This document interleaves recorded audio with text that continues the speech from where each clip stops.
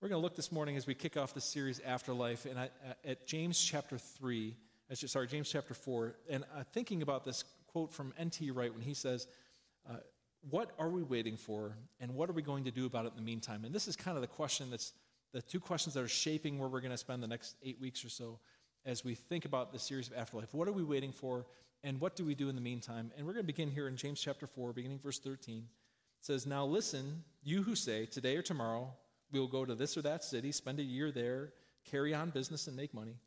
Why, you don't even know what will happen tomorrow. What is your life? You are a mist that appears for a little while and then vanishes." And James appropriately begins us as we begin this series, thinking about the afterlife, with the reminder that our lives are so fragile. We are but a mist. We are a vapor, something that just kind of appears and is gone.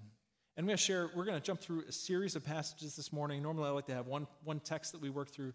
Today we're going to look at a series of different passages. And I've got 4 things I want to share with you. And the first thing is this: all of us will die someday. We're all going to die. All of us will die someday. A couple years ago when my father passed, after we had sorted through things and kind of began to absorb the shock and let people know who needed to know, I thought, well, it's time to figure out what we need to do next. And I knew where he kept important files, and I had an idea of where to look. And so I went and I opened up one file drawer, and sure enough, the front folder looked like it was what I was looking for. And I pulled it out and opened up that file folder, and sure enough, right on the left inside cover in my dad's handwriting were these notes saying, "In case of my death, call this number, give them this policy number, and this is the benefit that his wife, my mom, is entitled to," and on, all these step-by-step instructions of exactly what we were supposed to do next. And everything I needed right in that moment was right there at my fingertips. And of course, the floodgates opened, because even in his death, my dad was looking out for us and caring for us. But it made such a difficult time so much easier. Just took some of the edge off a really difficult time because of that kind of foresight and planning. And the fact of the matter is, the mortality rate is still 100%. And all of us are going to die. And if you're a father or mother or grandmother or grandfather, to have that kind of a plan in place to make sure people know what to do next, who to call, where to go, where the important things are, who's going to get the dog, or maybe in some cases, who's stuck with the dog after you go. Because otherwise, those just become struggles that people have to deal with. All of us are going to die someday. And sometimes we think that if we don't make those plans, it's as though if we ignore it, it's just going to go away. No, if we ignore it, it's not going to delay death from coming. And if we make those plans, it's not going to hasten death from coming. It's happening. All of us in the room, all of us are going to die someday. And to have those kind of plans in place help to make things just be ready to make it easier on those who come along after us. But yet, as Woody Allen famously said, it's not that I'm afraid to die, I just don't want to be there when it happens. And that fits to most of us apparently because of this. Number 2, 54% of us rarely or never think about it. And 70% of us, 7 out of 10 of us, want to live to be 100. That 54%, the fact that a majority of us rarely or never think about death comes from CBS News, and 70% comes from Pew Research. That 70% of us want to live to be 100, which is kind of astounding. You think that 7 out of 10 of you want to live that long, and of course, the closer you get to that, the more you really want to hit that milestone, hit that mile marker. And the idea is, as Ashley Montague said, the idea is to die young as late as possible. And my kids like to tell me that I've long since missed the chance to die young, though I think I still might have a chance for that. But none of us know when it's going to happen. We're all going to die, and as much as more than half of us don't think about it or rarely think about the fact that we're mortal, it's all going to happen. And we don't know when it's going to happen. There's no way of predicting when it's going to happen, except for maybe one particular group. There's one demographic that we found. There is a particular week that is especially dangerous for this demographic, and the demographic is grandmothers. There's a professor from Duke University, Dan Ariely, who found that a whopping 10% of his students have a grandmother who passed away during midterms or final exams. And another professor, Mike Adams from Eastern Connecticut State University, he found, it's starting to set in, I think, here. Mike Adams from Eastern Connecticut University says, grandmothers are 10 times more likely during a midterm and 19 times more likely to die before a final exam. He got looking at his students, and he found that students who were passing compared to students who were failing their classes, students who were failing their class were 50 times more likely to have a grandmother who died than students who were passing their exams. So the moral of the story is if you're a grandmother, don't help your grandchildren save money for college. Your health is at risk here. Of course, it's ridiculous. But we have this sense of avoidance and just not looking at death as though ignoring it will make it go away. And this is precisely what Psalm 90 is describing. It describes our situation well. In Psalm 90, verse 10, it says, "Our days may come to 70 years or 80 if our strength endures, yet the best of them are but trouble and sorrow, for they quickly pass and we fly away."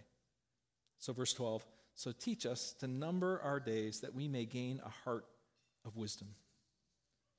And so sometimes that phrase, "teach us to number our days," is misconstrued as though God has numbered our days, like it's a threat. That somewhere in the galaxy there is a book that has exactly how many days you're going to live, and that's prescribed. I don't think that's exactly what the psalm is saying. I don't believe that God has numbered our days in that way.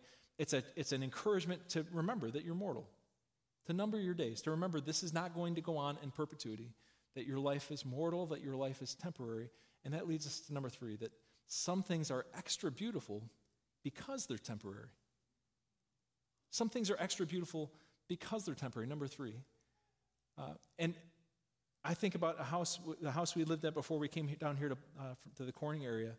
We had Lake Erie right at the end of our street, and mile down the road from our house were the exquisite Lake Erie sunsets. And every night there'd just be a beautiful sunset right over water, right at the end of our street. And we went down and watched more sunsets than I can possibly count. And everyone was unique. Everyone was different based on how rough or smooth the water might be, based on how many clouds there were or were not in the sky, based on so many other conditions. Every sunset was unique. Even though it was the same place, you could plant your feet in the same spot every day, and yet every sunset was unique. And the thing about sunsets is you can't delay it. You can't say, I don't have time for it right now, I'll watch it in a couple hours. You can't DVR it. You can't pull it up on demand. It happens when it happens, and that's part of the beauty of it. Came across this Japanese phrase just recently. I believe it's pronounced mano no aware. And it's this phrase that doesn't have a good translation into English. But the sense of it is that when something's being temporary, when something being temporary makes it even more beautiful. This idea that something is beautiful and its beauty is enhanced by the fact that it's not going to last. This is like fall colors. Fall colors are beautiful all on their own, but their beauty is enhanced by the fact that if you don't watch it when you can, it's gone. It's there and then it's gone. You watch the fall colors, it's getting to be peak season, and all of a sudden it's just about peak and a big windstorm comes through and it's all over just like that. And if you don't catch that right weekend, it's over. We've watched so many flowering trees and flowering plants suddenly burst into bloom this week. It's just an absolutely stunning week.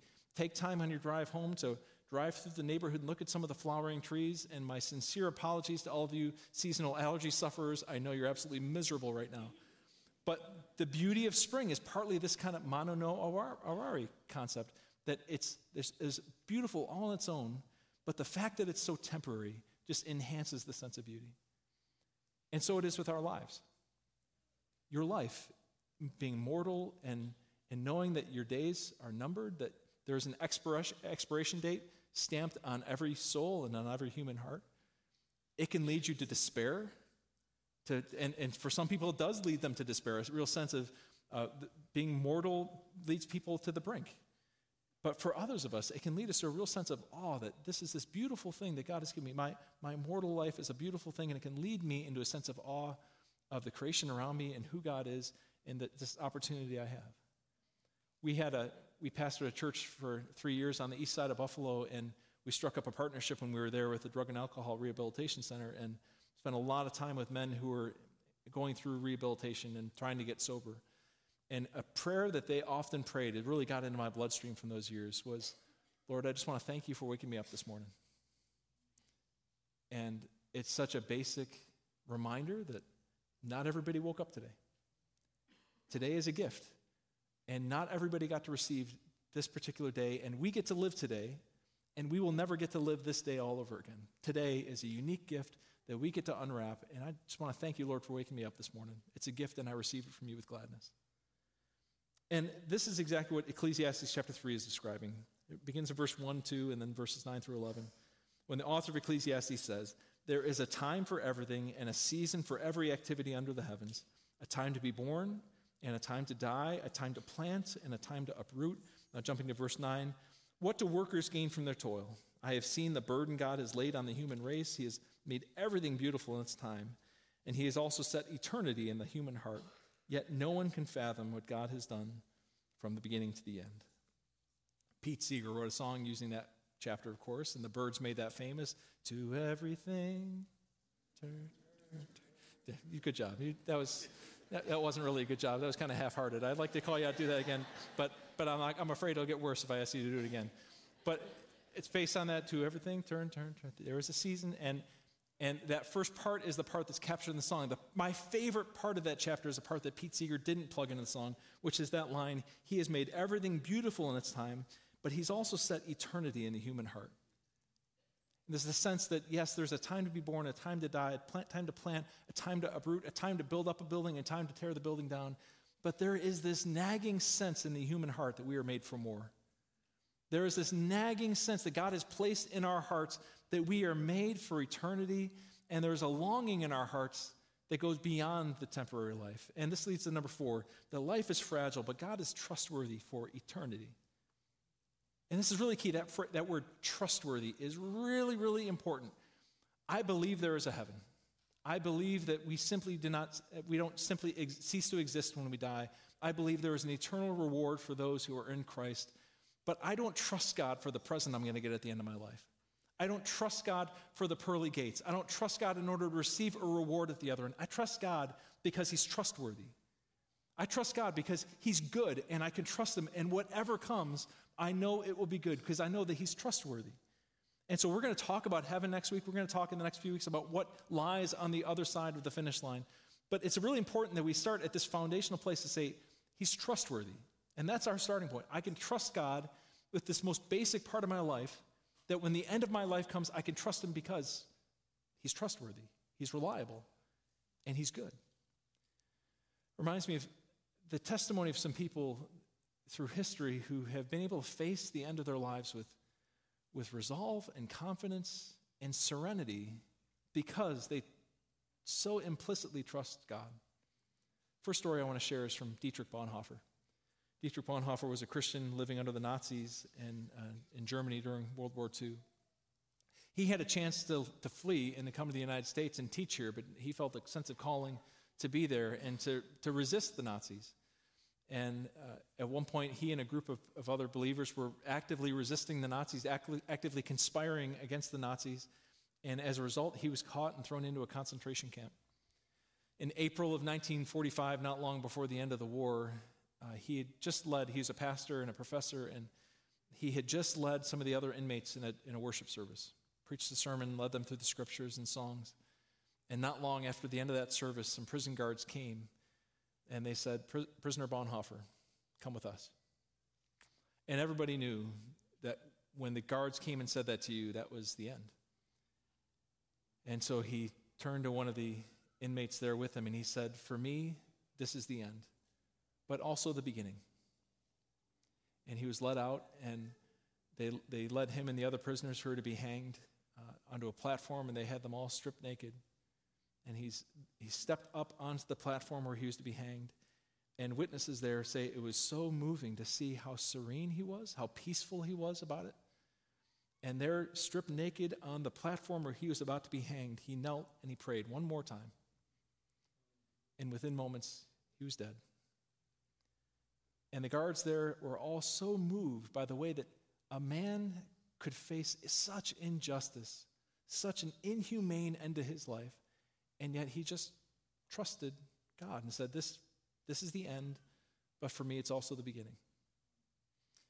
Next story comes from the Rwandan genocide about a man named Binyoni. Binyoni lived in Burundi, which is between the Congo and Tanzania. And he was living at the time between the conflict between the Hutus and the Tutsis, which culminated in the Rwandan genocide in I think 1994, where 500,000 people were killed as part of the Rwandan genocide. Binyoni was a teacher, kind of what would be the equivalent of a principal in a school there, and one day an armed militia came to the school, and they called him out by name and called several of the other teachers out by name and told them to come with them, and they all knew what this was. They had heard enough stories and they knew enough of what was happening that they knew exactly what was about to happen.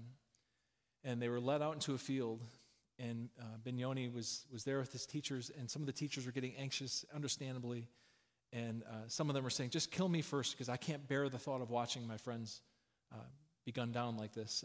And Bignoni said, no, I'm their leader. I will go first. And this is what he said. He said, they'll take me first, and you're going to see what it's like to walk right into the presence of Jesus Christ. Bignoni then asked the guards if he could pray for them. And they had never had anybody ask them that. And so they kind of stumbled and said, sure, I guess. And he prayed for them, prayed for the guards who were about to execute him. And then after he'd prayed, he said, can I sing for you? And his name, Bignoni, wasn't actually his given name. It wasn't his legal name. It was a name that had been given to him. It's a name that means a little bird. And he said he just had a beautiful singing voice and was singing all the time. And so he had been given this name. He's called Bignoni as a representation, as a way of acknowledging just this beautiful voice that he had. And so they said, sure, you can sing for us. And he sang this hymn. This is the song he sang. Out of my bondage, sorrow, and night, Jesus, I come. Jesus, I come. Into thy freedom, gladness, and light. Jesus, I come to thee. The last line of that hymn is this. Out of the fear and dread of the tomb, Jesus, I come. Jesus, I come. Into the glorious light of your home, Jesus, I come to thee. The soldiers were so moved by all this that they huddled up and said, we've never seen anything like this. What do we do with this? And they realized that they were men under authority, and if they didn't carry out this deed, that they were going to have to pay the price for this. And so they carried out the heinous deed, and immediately this whole group of soldiers went down into a bar and they drowned their sorrows, except for one man. A lieutenant in that group was just so stunned he didn't touch a drop. And at the end of the night, when the sun had gone down, he went to the home of a Christian in their neighborhood, a woman named Aunt Esther, and he called out to Aunt Esther, asked her to come out and speak to him. And he said, Madame, this is what he said, Madame, would you please tell me about this God? I've never seen anyone face death like that. That was a miracle. Can you explain it to me? And Aunt Esther prayed for him and explained to him the gospel of Jesus Christ, that he could be forgiven of his sins, that he could have that kind of peace with God in his own life. And so he prayed that, and he received the forgiveness of his sins, and it totally changed his life. He went back the next day to the other soldiers and explained the gospel to them, explained to them, we don't have to carry around this guilt for this terrible thing we've done. We can be forgiven and have a new life in Christ. And he led a number of them to Christ. He began a Bible study there in the barracks, and there they began to sing the kind of hymns that Bignoni had sung. And eventually he became such a disturber there among the militia that his authorities even had him killed. But by that point, there was 100 of them who had come to Christ, all starting at that song of Bignoni, as he so faithfully and confidently just trusted God in those final days. This last story is more personal. This is my dad, Joe Dunmire, who passed away 2 years ago this spring. This is my dad holding my twin boys, who are now 17 when they were newborns. He died 2 years ago this spring, and it's an ache I carry in my bones every day. My dad loved the Lord, and he was a great, great dad. He said right before he turned 80, he said, it's amazing how God works it out. Just when you get a little more time on your hands, you start moving slower. And he loved the Lord. Every time he'd be there to visit, his Bible was sitting next to his chair. Growing up, he was always leading in our churches one way or another, and boards and search committees and teaching Sunday school classes and leading Bible studies. One of my last conversations with my dad, I didn't realize it was going to be one of my last conversations with my dad, but I was serving at another church, and my dad was encouraging me. He said, there are going to be opportunities that come along, and I just hope that you're open to them when they come. And that said a lot coming from my dad, who was pretty much allergic to change. He was an IRS auditor, and I don't think he ever changed his wardrobe, and everything was consistent. He was the man of consistency. So for him to encourage me to be open to a change was huge. And within a few weeks, he was gone. And within a few months, we began the process of coming here to Victory. And I just know in my bones that Victory is an answer to prayers for my dad. And I know how much he would love this. I just wish he'd gotten a chance to see what we're experiencing here. In the final week of his life, we recognized pretty quickly how his health has deteriorated. And we had made some arrangements for care that he could stay at home and take some pressure off my mom and receive the care that he needed at home. And we were going through the process of explaining this to my dad, what we'd worked out and the care he was going to be able to receive at home just to keep him more comfortable. And he interrupted me and said, "I'm not afraid to die." And it just knocked the wind out of me. And he said it a second time for emphasis, "I'm not afraid to die."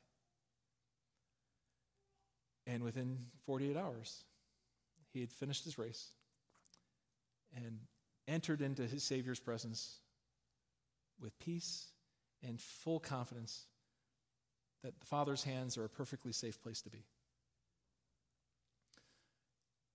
Some of you know that just a couple days ago, I was in a very serious car accident. I was about a mile up the road here and had the right of way, and I'm not sure exactly what happened with the other driver, but another driver made a mistake and pretty much T-boned my car. By the way, the EMTs and police who were first responders on the scene were fantastic. It's just a wonderful response, right the word go. And they were right on the scene and really, really helpful.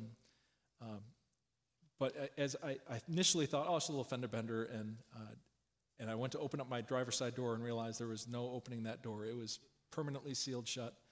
And I had to climb over the center console and out the other door and walk my way around. And as I looked, realized right away my car was totaled. The other driver's car was totaled. Thankful don't have a scratch to speak of, and really feel remarkably good for as bad as it was. Even the insurance adjuster said it could have been a lot worse. The difference of a couple inches one direction or another could have been a different situation. And as I walked around my car and looked at the state of my car and realized I was not driving that thing ever again, I thought, Lord, I thought about this message and knowing what I was speaking about today and the fragility of life and mortality. And I said, Lord, I'm always looking for material, but isn't this a little bit... But, I never saw, in this case, I never saw the other car coming. I think that actually saved me because I never had time to tense up. But likewise, we don't see it coming. Life is incredibly fragile. Tomorrow is guaranteed to no one.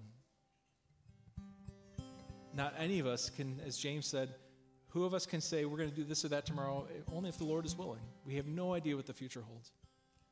And yet we can face an uncertain future because we follow in the steps of people like Bonhoeffer, who's able to say, for me, this is the end, but it's also the beginning. We can follow the steps of people like Bignoni, who's able to say, you're going to watch someone enter straight into the presence of Jesus Christ. And like my dad, who was able to face what he knew was the end and say, I am not afraid. Not because of what we bring, but because of the confidence we have in Christ. Out of the fear and dread of the tomb, Jesus, I come. So I want to, as we close here, I want to think about, we trust Jesus with a lot. And maybe you've trusted Jesus with your soul. I hope that you have. I hope that you've confessed your sins to Christ and received the forgiveness of your sins. But more than half of us avoid this subject of our mortality. More than half of us avoid thinking about the fact that someday we're going to die. And I just want to invite you into the peace that we can have, that we can truly, confidently approach the end of our lives whenever that may come, however many days we have left, and say, I trust you with this. Because your hands are a perfectly safe place for me to be. Would you pray with me? Lord Jesus, take my life. However many days or weeks or years I may have, whatever my future may hold, I want to thank you for waking me up this morning, for putting breath in my lungs. Today is a gift that not everyone gets to receive, and I'm so grateful to get to be alive today. And we trust you because you're trustworthy. We trust you because we know that to depart from this life, for those of us who are in Christ, it is to be in the presence of God.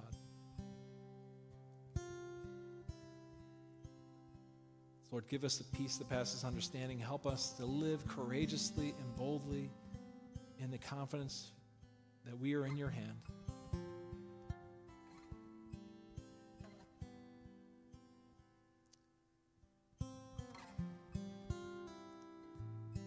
Help us to number our days and to honor you with them. We pray it in your name.